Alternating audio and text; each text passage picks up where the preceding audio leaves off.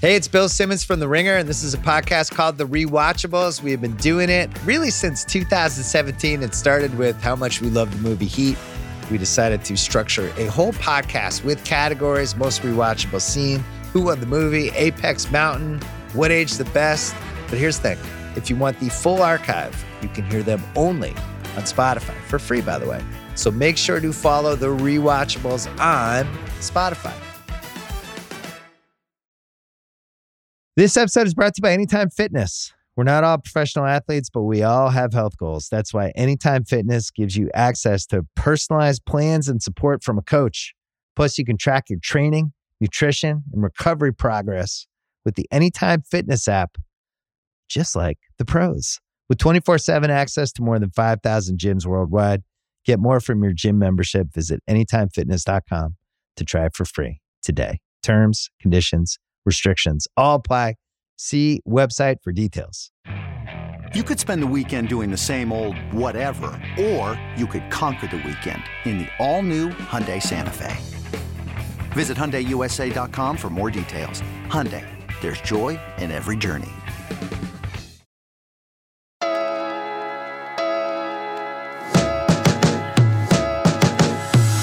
Welcome to the Ringer Gambling Show. It's yours truly, Raheem Palmer, a.k.a. the Rostradamus. And as always, y'all know how it's going down. We got a special guest in the building.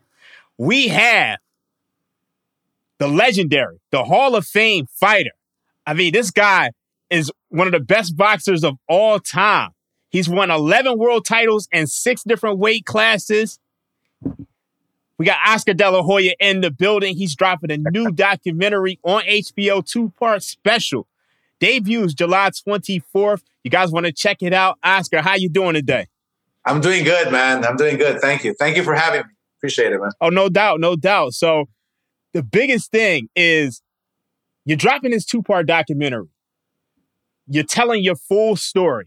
What made you want to tell your story now? And what are you hoping that people get to learn? Yeah, look, I mean, I've been the golden boy, right, for 30 plus years, ever since I won the gold medal and all that crap, and I always felt trapped, all those years trapped. It's crazy. It's like trapped in my own body, right? Because I was basically at 18, 19 years old. I was conditioned to be this, like, this golden boy that can't do wrong, always has to smile, winning fights. I have the golden left hook, the golden looks, this and that.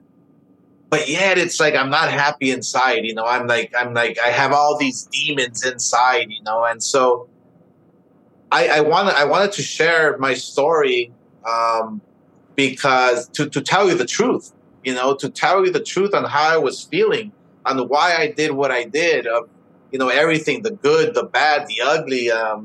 I just wanted to be authentic and real, and it's basically to free myself from the golden boy, And at 50, I just thought, look, it's never too late, man. Yeah, that's really interesting. I think one of the common themes of the documentary is that the world fell, like you said, the world fell in love with your story, but it was a lie. Do you feel like it was the sign of the times that you had to lie? Because, I mean, you look at guys like Michael Jordan. You look at guys like yourself. You guys really had to, like, play up an image. Whereas today, I think, it's guys like you that kind of led the way for, like, an Allen Iverson or even like a Floyd Mayweather. I know you guys are kind of like, you guys are nemesises, but at the end of the day, it's like you allowed those guys to be authentic because you couldn't be human. Well, yeah, I mean, you're basically a robot, man, being told what to do. And look, I was conditioned at 6 years old to be a fighter.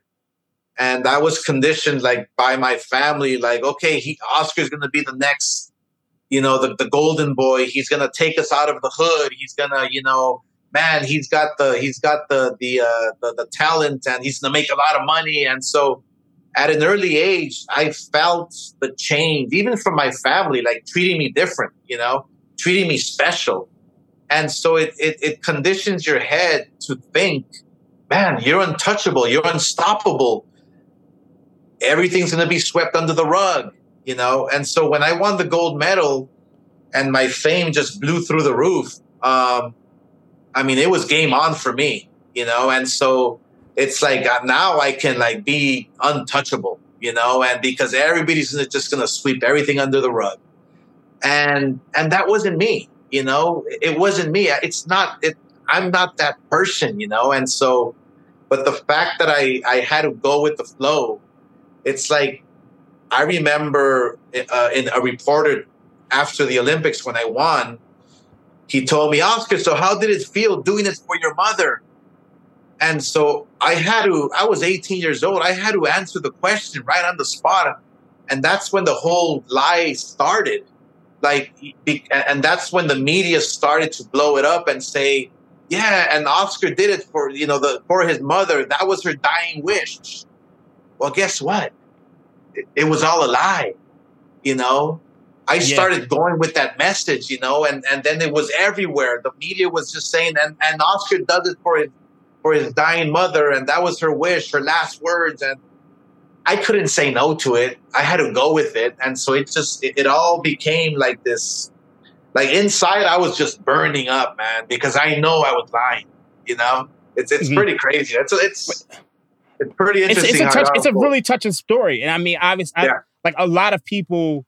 Like, for those who don't know, Oscar's mother died of breast cancer. And, you know, I've had women in my family die of breast cancer. My mom's twin sister died of breast cancer. Yeah, wow. She does the race for the cure every single year. Right. My grandmother died of breast cancer. Sure. So it's something that everybody can relate to. So I can understand why, you know, you want to put that story out there. I think one of the interesting things in the documentary is that Bob Arum talked about how they wanted to hide the crude parts of yourself. So you took on Chavez, and Chavez was like, you know, really crude and just out there. And one of the things I didn't realize is that as a Mexican American, you got criticized for not being Mexican enough. Like you weren't, you know, macho enough. You just weren't the typical blood and guts Mexican fighter. Talk about how that impacted you, because that really surprised me. Yeah, no, it was pretty crazy because so I get back from the Olympics. I'm 19 years old and I'm like the international hero, right? And everybody embraces me. I mean, the president of Mexico flew me over to meet him. All of Mexico was behind me. It's like I couldn't walk the streets. It was crazy. And so when I fought Chavez, well, now I'm the enemy. You know, now I'm like the gringo, you know, because I was born in the U.S. and, you know, I've always embraced my heritage. I always embraced where I was born, and I'm proud of it. And I won the gold medal for the U.S. But, you know, my roots are Mexican, and I embrace it, you know. But when I fought Chavez, it's like, no, he's not one of us. He's a gringo and this and that. And it was shocking, to say the least. But the only way that I can convince people is to like fight with that Mexican style, they say, you know, like that, like face first, get hit 4 times, and then just knock your opponent out. And so I had to change my style up just in order to please those critics that were against me at the time, you know. So it was I mean, for just being, I think, 23, 24 years old, you know, it was a lot of pressure. I didn't understand it, but I just went with it, man. I just kept fighting hard. And I think that's probably the reason why I fought everybody, you know. I just fought everybody. Like Bob Arum would give me 2 names. Like, who do you want to fight? Both tough guys, but I would always choose the toughest, you know, because of the criticism that I would receive. Yeah, and I mean, that's the one thing that's like super admirable about your career. I mean, like even when you look at your fight against Bernard Hopkins, you move up the middleweight, and this is a bigger guy. And obviously, I'm a Philly guy. You probably see the Phillies jersey in the back, so it's just like, to me, it's just that says a lot about who you are as a fighter. And I always love that about you. So the one thing that's interesting about your career is that I think more than any other fighter is that you've had like huge controversial decisions, and some have gone against you, some have gone with you. Sure. Out of all of those fights, I mean, you look at, let's just say the 2 Mosley fights, because there are people who are going to argue the depth Right. that you should have won the second one. Right. Maybe the Mosley fight, maybe the Felix Trinidad fight. Which one of those fights do you feel like, you know what? I really got robbed. I deserved that one. Or I think both of them. I think both fights. The Trinidad fight, it was in my control because I'm the one that started. I got on my bicycle and started just cruising the last 3 rounds. Whereas I should have just finished the fight and just knock him out. It was literally that easy, and I gave it away. And so that's the fight that I most like. I kind of like, yeah. I just it was in my control, and I should have finished them. With Mosley, I mean, it was in the judge's hands. I felt I did enough to beat him. And I felt it in my heart that I did beat him. So it was out of my hands, and the judges, made a mistake, but, so be it. But look, I've had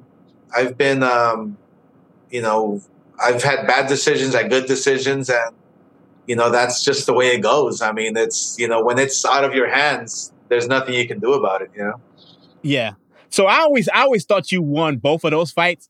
The fight that I thought you got away with murder, and my guys from the 757, they would kill me if I didn't mention this to you, but I thought Whitaker got you. I'm sorry. I thought that you had the aggression, but I just thought his defense was just like you couldn't hit him. So why didn't you guys ever rematch? Because that was the most disappointing thing for me. That would be stupid to have a rematch with him. I mean, no, he was tough. He was smooth. He was difficult. He was Pernell Whitaker. It's like, it's hard to hit Pernell Whitaker. And, I did think it was a close fight. See, with boxing, I feel that when you have close fights, they can go either way, Yeah. And I mean, obviously that fight wasn't a landslide either way. It was a really close fight. Like, I wouldn't have been angry if the decision went to him. You know what I'm saying? Mm-hmm. And it so happened that the decision went to me. So it's like, when it's out of your hands, it's out of your hands. But it's crazy because nowadays a lot of fights are so close. I mean, we take a look at the David Haney with Lomachenko fight. And people, Lomachenko won and this and that and this and that. Well, when it's a close fight, it just can go either way. When it's in the judge's hands, like, it's out of your control. So that's where all the controversy comes in and this and that. But hey, I was just happy to be in there with them, man. That's it. Yeah, I'm not mad at that at all. I mean, like, at the end of the day, you win some, you lose some. But I mean, you took on all challengers, and I think that's the most admirable thing. So we've watched the evolution of, like, boxers go over the years, and there's been so many great boxers who've come and go. Who is one boxer, past or present, that you would love to go toe-to-toe with that you haven't fought? Damn, past or present, would have been Sugar Ray Leonard, man. Oh, yeah. Man, him being a gold medalist, he was, in his era, he was like the darling of the sport, doing 7-Up commercials and this and that, Mm-hmm. And it would have been a hell of a fight in our prime. At what weight? At welterweight, 147. At welterweight, okay. Man, that would have been off the hook, man. That would have been. I mean, you guys were both gold medalists. Can you talk about, like, some of the pressures of trying to win the Olympics? What was that like as a teenager? Did the neighborhood protect you? Because I know you're coming from East LA. Obviously, there's a lot of gangs. You spoke about it in the documentary. Nobody makes it from East LA, especially where you've made it. Like, what was the pressure of having to deal with everything in your environment to make it to the Olympics? Well, I mean, if you think about this, so I'm 17 years old. I'm already protected by the gangs in East LA, right? Because they admire what I'm doing. I'm putting kind of like East LA on the map, and they're proud of it, My pressure from the family is through the roof. But then my mother passes away, and then this story pops up about I'm going to win the gold medal for her. So I go to Barcelona. I have to fight 6 times, 6 different countries. in order to win the gold medal. So you can imagine the pressure every single day, man. I get by this African kid, tall kid, like 6'3", and I get by him the first round. And then it's like, man, okay, I got 5 more to go. And then, the stories are continuing as I fight. De La Hoya, my gosh, the world is on top of his shoulders. They're showing me like clips from East LA. The whole entire East LA is behind me with signs, and they're cheering for me. And so, yeah, for a kid, it was a lot of pressure, man. I literally, till this day, I cannot explain to you how I did it. It was all like a blur, It was like an out-of-body experience, man. It just happened so fast. It was crazy. But you come from a boxing family. So your brother was a boxer. Your father was a fighter. You said your uncles would like actually throw you in the ring after they got drunk. So it was almost like the universe and everything around you was like preparing you for those moments. Can you talk about some of those childhood moments? Did you have like sibling rivalries with your brother? I mean, I know in the documentary, they mentioned that your brother was supposed to be the one. Right. How did you end up becoming the guy? Yeah. So my uncles would congregate in the garage in the back, in my uncle's home. They would start drinking, get drunk, and they would put on the gloves themselves. And then one day they said, well, why don't we put the kids to fight? So I'm like 5, 6 years old, and I fight with my cousin. He punches me, smacks me. I start crying. I go to my father, and he's like pissed off, like, why are you crying? This and that. So that's when I started fighting. But it's funny because my brother, who's older, started fighting before me, and he was actually the really good one. But he just didn't like it. He just didn't like it. And so he actually quit after like 4 fights. He quit. And it's crazy because then my family almost kind of like disowned him for quitting. Yeah, it was crazy. It was crazy. And you see it in the film. And so then my father said, okay, well, you're the chosen one. I'm going to put you to fight. I'm going to live my life through you.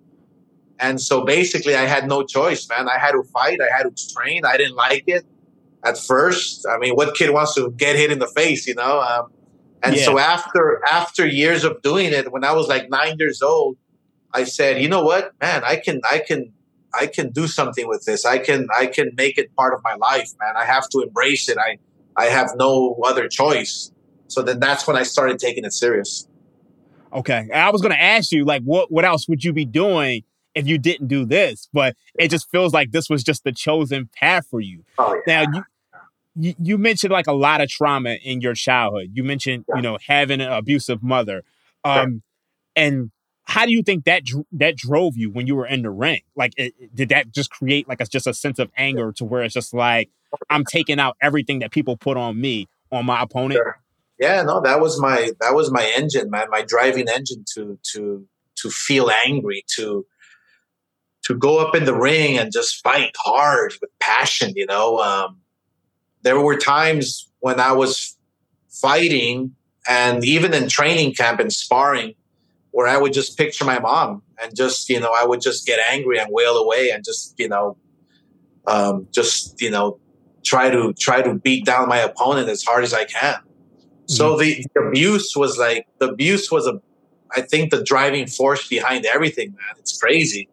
And that's why with this documentary, it shows that, I have this love-hate relationship with my mom, because if I didn't have that anger, I don't think I would have been as successful in the ring, And so if she was, a mother to me, and she told me she loves me and hugs me and is not abusive, and, I maybe would have been a little soft, and maybe I would have been a little, not as angry in the ring. So look, everything happens for a reason, man. It's crazy. But I think that, I think that the fact that I lived that lifestyle, the fact that I grew up the way I grew up, I mean, it was just meant to be, man. This episode is brought to you by Jiffy Lube. Cars can be a big investment, so it's important to take care of them. I once got a car that I started out with 25,000 miles on, I got it to over 200,000 miles because I took care of it. You know how you take care of a car? You take care of the maintenance, the oil, the brakes, all that stuff. And if you don't, you can have a car just completely fall apart. When your car needs maintenance, head to Jiffy Lube. They provide automotive excellence at speed. Get your oil change, brakes checked, tons of other multi-care services. It's all done by expertly trained technicians who actually care about taking care of you and your car. Jiffy Lube, car more. To find coupons and start an instant online estimate, visit jiffylube.com. Get ready for the greatest roast of all time, the Roast of Tom Brady, a Netflix live event happening May 5th. Hosted by Kevin Hart, the 7-time world champion gets his cleats held to the fire by famous friends and frenemies on an unforgettable night where everything is fair game. Tune in on May 5th at 5 p.m. Pacific time for the Roast of Tom Brady, live only on Netflix. So what's like retirement like? Because you never really when you're boxing on the highest stage, how do you find joy and happiness outside of that? Yeah, exactly. That's a tough one, man. So when I retired, actually, my last fight with Pacquiao, I already started feeling the beginning of the end. You know, when I was in training camp, I was getting beat up in sparring, and that never happened ever in my life. In sparring, man, I was like on it. But for the first time, now I'm getting beat up in training. And so I remember in training camp, like 3 weeks leading up to the fight, the Pacquiao fight, I started drinking a lot, like heavy. Oh, you were drinking in between training? That's crazy. Oh, yeah. I was drinking during training camp for the Pacquiao fight. Because at that point, I had already given up, you know? My body wasn't feeling good. Mentally, I was just out of it. And so when I stepped inside the ring with Pacquiao and he started beating me up and I couldn't do anything about it, I was literally thinking, man, just hit me with one punch, man, to just end it all. Just do it, man, please. And so that's what the documentary also showed. It's pretty crazy. It's sad, actually, because it's like I'm just waiting in the corner, just knock me out, please, man. Knock me out. You know, I was kind of mad at you for that fight because you were a middleweight. You were fighting at 154, and then you cut all that weight. So what went into that? Because you were the A side, obviously. Yeah. You were a big favorite. You're a minus 180 favorite in the sports books in Vegas. And then you dropped back down to 147. Like, what made you just say, hey, look, I'm going to drop down to 147? Because that was like, to me, it felt like you put yourself at a disadvantage.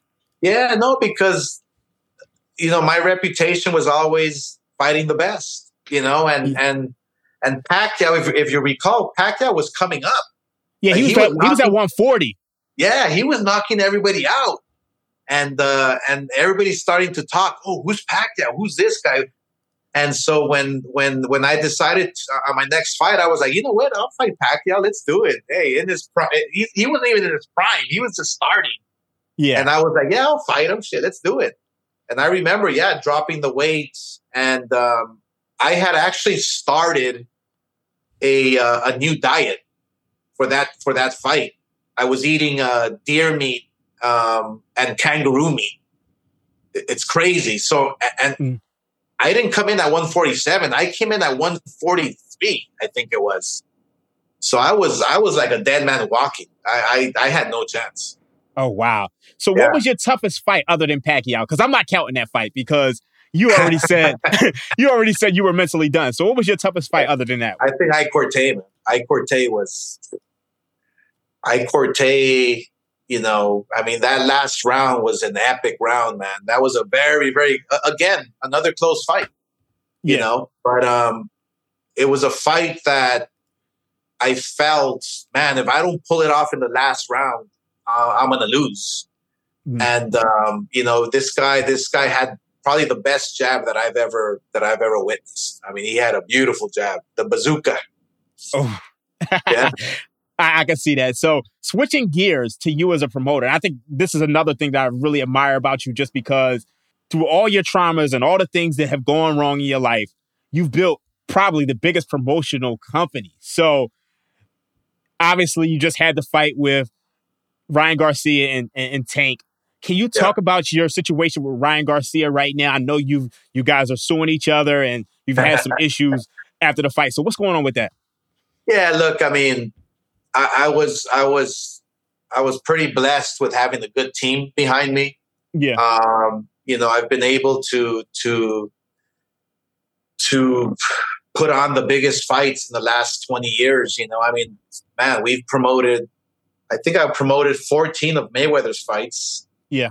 Canelo and, you name it. I mean, from the Bronze Bomber to Broner to Danny Garcia, all those guys. And so with Ryan Garcia, look, he's very talented. I think the future is very bright for him. And we have a contract, and that's basically it. That's the bottom line. And the suing part is just because, look, we want to enforce our contract. And you have to make sure that you honor your contract. That was basically it. I mean, look, at the end of the day, family's family, and you're gonna have your scuffles here and there. You're gonna duke it out in the ring. You're gonna have your sparring sessions. But at the end of the day, it's all good.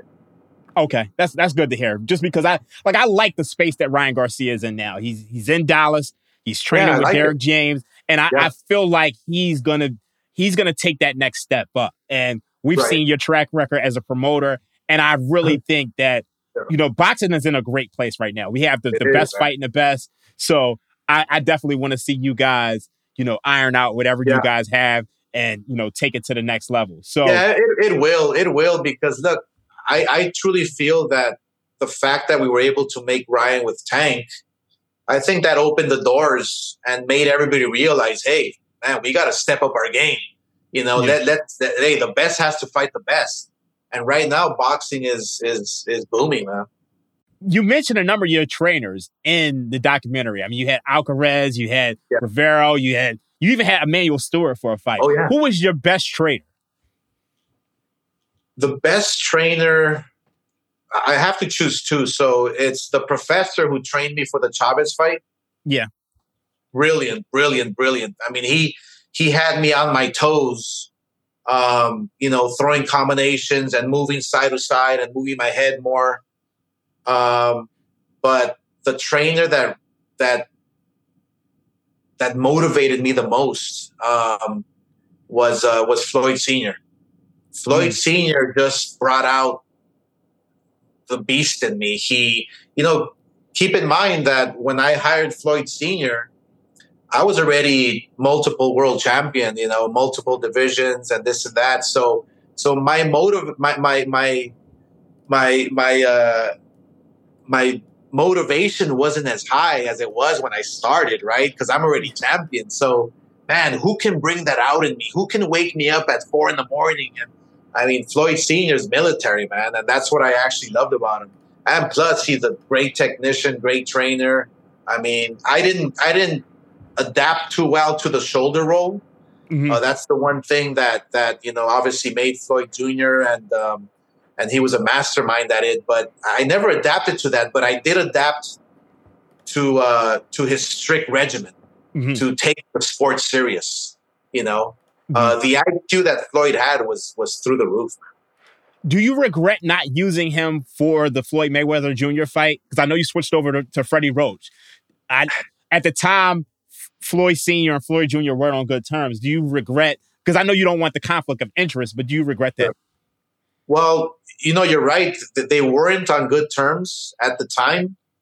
And I actually offered Floyd Sr. to train me for that fight. And he actually agreed to it, but he wanted a lot of money. And so we didn't come to terms. Yeah, I actually do regret it because he would have had me on point for that fight. but I think it happened. It happened the way it had to happen because, look, at the end of the day, that's his father. Yeah. You know, and you have to respect that. And it's like it would have made it. Yeah, it just wouldn't have been right. You know. Yeah, I respect you for saying that because I mean, some people are just like, you know what, I gotta win at all costs, and I mean, you're keeping it real. I like that those 24/7 series were. I mean, they were some of the best stuff on television, and I love that the dichotomy between you two guys because I mean, you were the golden boy, and he was the antagonist. So I just thought it made to every hero you need a villain, right? Yeah, and he played it up. I mean, he's brilliant. He played it up, and you know, and he was the flashy, you know, Mayweather and the money and this and that, and it was a perfectly well put together execution by his part, by HBO's part, by my part. I mean, it was the perfect storm. So when you see all of these exhibitions, or do you see like a Jake Paul? How do you feel about that in regards to boxing? Do you feel like it's hurting the sport? I don't think it's hurting the sport. I think that he's attracting a younger generation, a younger demographic of fans.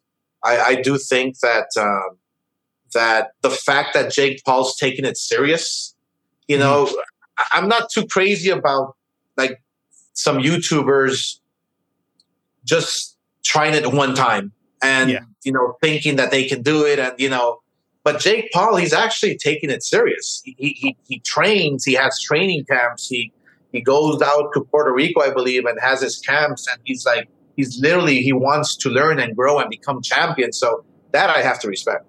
Okay.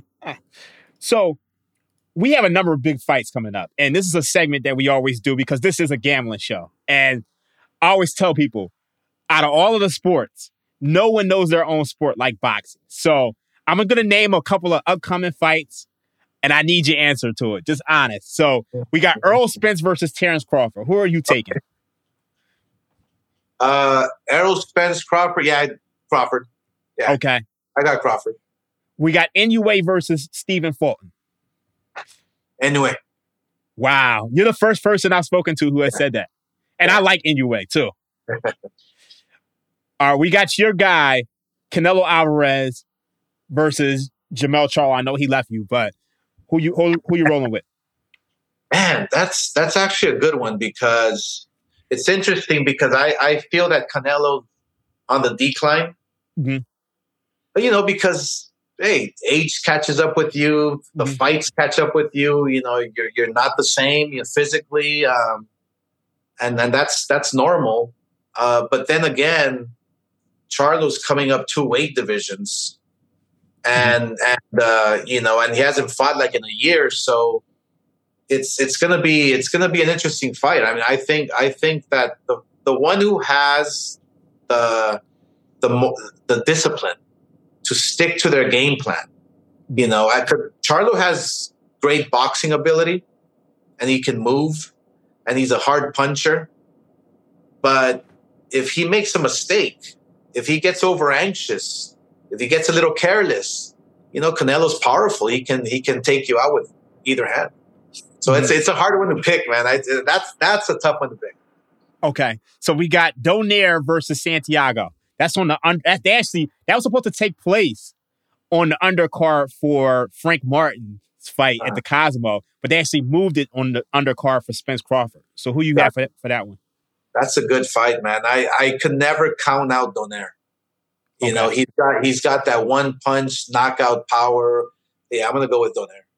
Okay, and we got a final one. This hasn't been announced yet, but Tank versus Shakur. Man, that's Tank versus Shakur Stevenson. Wow. You know, Shakur Stevenson has probably the best boxing IQ in the game today. Mm-hmm. The way he keeps his distance and the way he's so calm and poised, and you know, and he doesn't run. He's like right there in front of you. Yeah. You know, he's not like dancing all around. No, he's like a beautiful boxer, man. I have to go. As much as I hate going against my boy Tank, because Thanks, the man. Yeah. I got to go with Shakur. Okay. So one of the things that I found interesting is that you and Benora Hopkins, you both said that as promoters, you're not going to become what you hate. So is there anything as a promoter that you feel like, you know what? I could have treated this boxer better. I could have, I could have done this better. Like, what do you feel like, are there any mistakes that you made as a promoter to where you're like, damn, I wish I had handled that better with this particular fighter? Yeah, no, we've done our job with every fighter, man. Okay. Unfortunately, there's a lot of whispers in fighters' ears. Unfortunately, sometimes family gets involved. Unfortunately, there's people who give fighters the wrong advice. All we try to do is get the best fights for our fighters, make them the most money. That's all we can do. And a lot of fighters, they agree with us or disagree.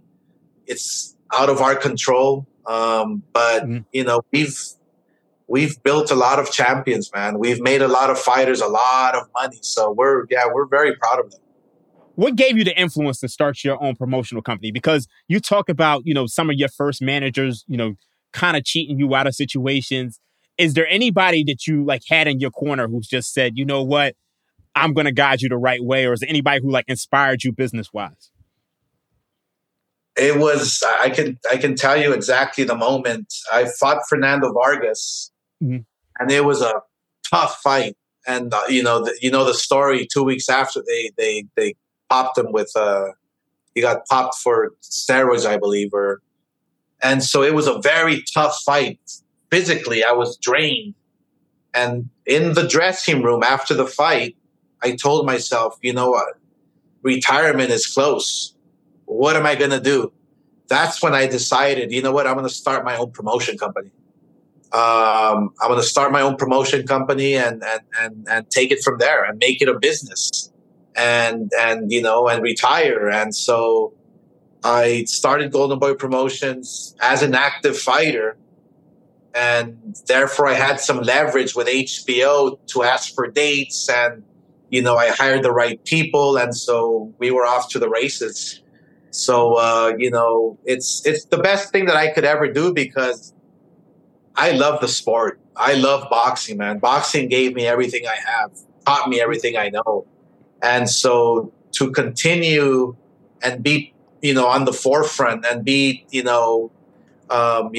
leading the way, promoting fighters and building champions, and at the same time making money, and keeping my passion alive, When I sit down ringside, man, I don't know if you see, but I get up when I see a good fight. I get up and I start throwing punches, man. I get into it, man. I love it. I definitely see you. So that almost being that close to the sport and actually throwing your events, it kind of cures that I need to get back into the ring. That feeling. Void. It's a void, man. It's like when anybody retires from anything, it's like, okay, what am I going to do now? I have all this time on my hands. That's why all these tragic, things happen to athletes, entertainers, this, that, because it's like you have a void now inside of you. And what do people do? They drink, they use drugs, they do this, they do that. So I'm glad that I found boxing as a promoter. So ultimately, what do you want people to say about Oscar De La Hoya? How do you want to be remembered? Look, I'm proud that I fought everybody. I'm proud that I took on all the challenges. I want people to just, after they see this documentary, man, to say, man, he survived it. He survived it. All the shit, all the crap, all the ups and downs and this and that, because I could have easily disappeared. I could have easily just, call it a day. I've had a lot of tragic moments in my life. I want people to say, you know what, man, kudos to him. He survived. Before we go, Oscar, let everybody know where you can check out the documentary. Oh, yeah, don't miss it. July 24th, 2-part series on HBO Max, The Golden Boy. You'll see the good, the bad, the ugly. But you'll see, you'll hear the truth. You'll see the authenticity of this documentary is like no other.